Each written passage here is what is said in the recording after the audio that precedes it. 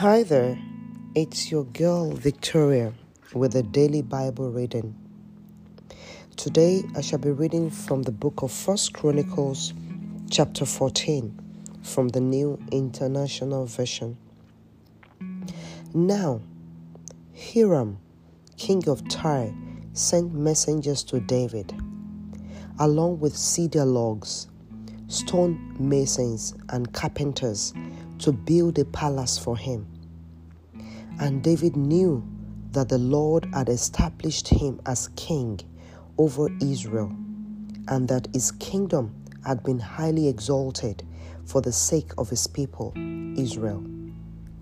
In Jerusalem, David took more wives and became the father of more sons and daughters. These are the names of the children born to him there: Shammua, Shobab, Nathan, Solomon, Eber, Elishua, Elpelet, Noga, Nepheg, Japhia, Elishama, Beliada, and Eliphelet. When the Philistines heard that David had been anointed king over all Israel, they went up in full force to search for him. But David heard about it and went out to meet them. Now, the Philistines had come and raided the valley of Rephaim. So David inquired of God, "Shall I go and attack the Philistines?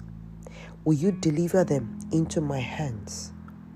The Lord answered him, "Go, I will deliver them into your hands."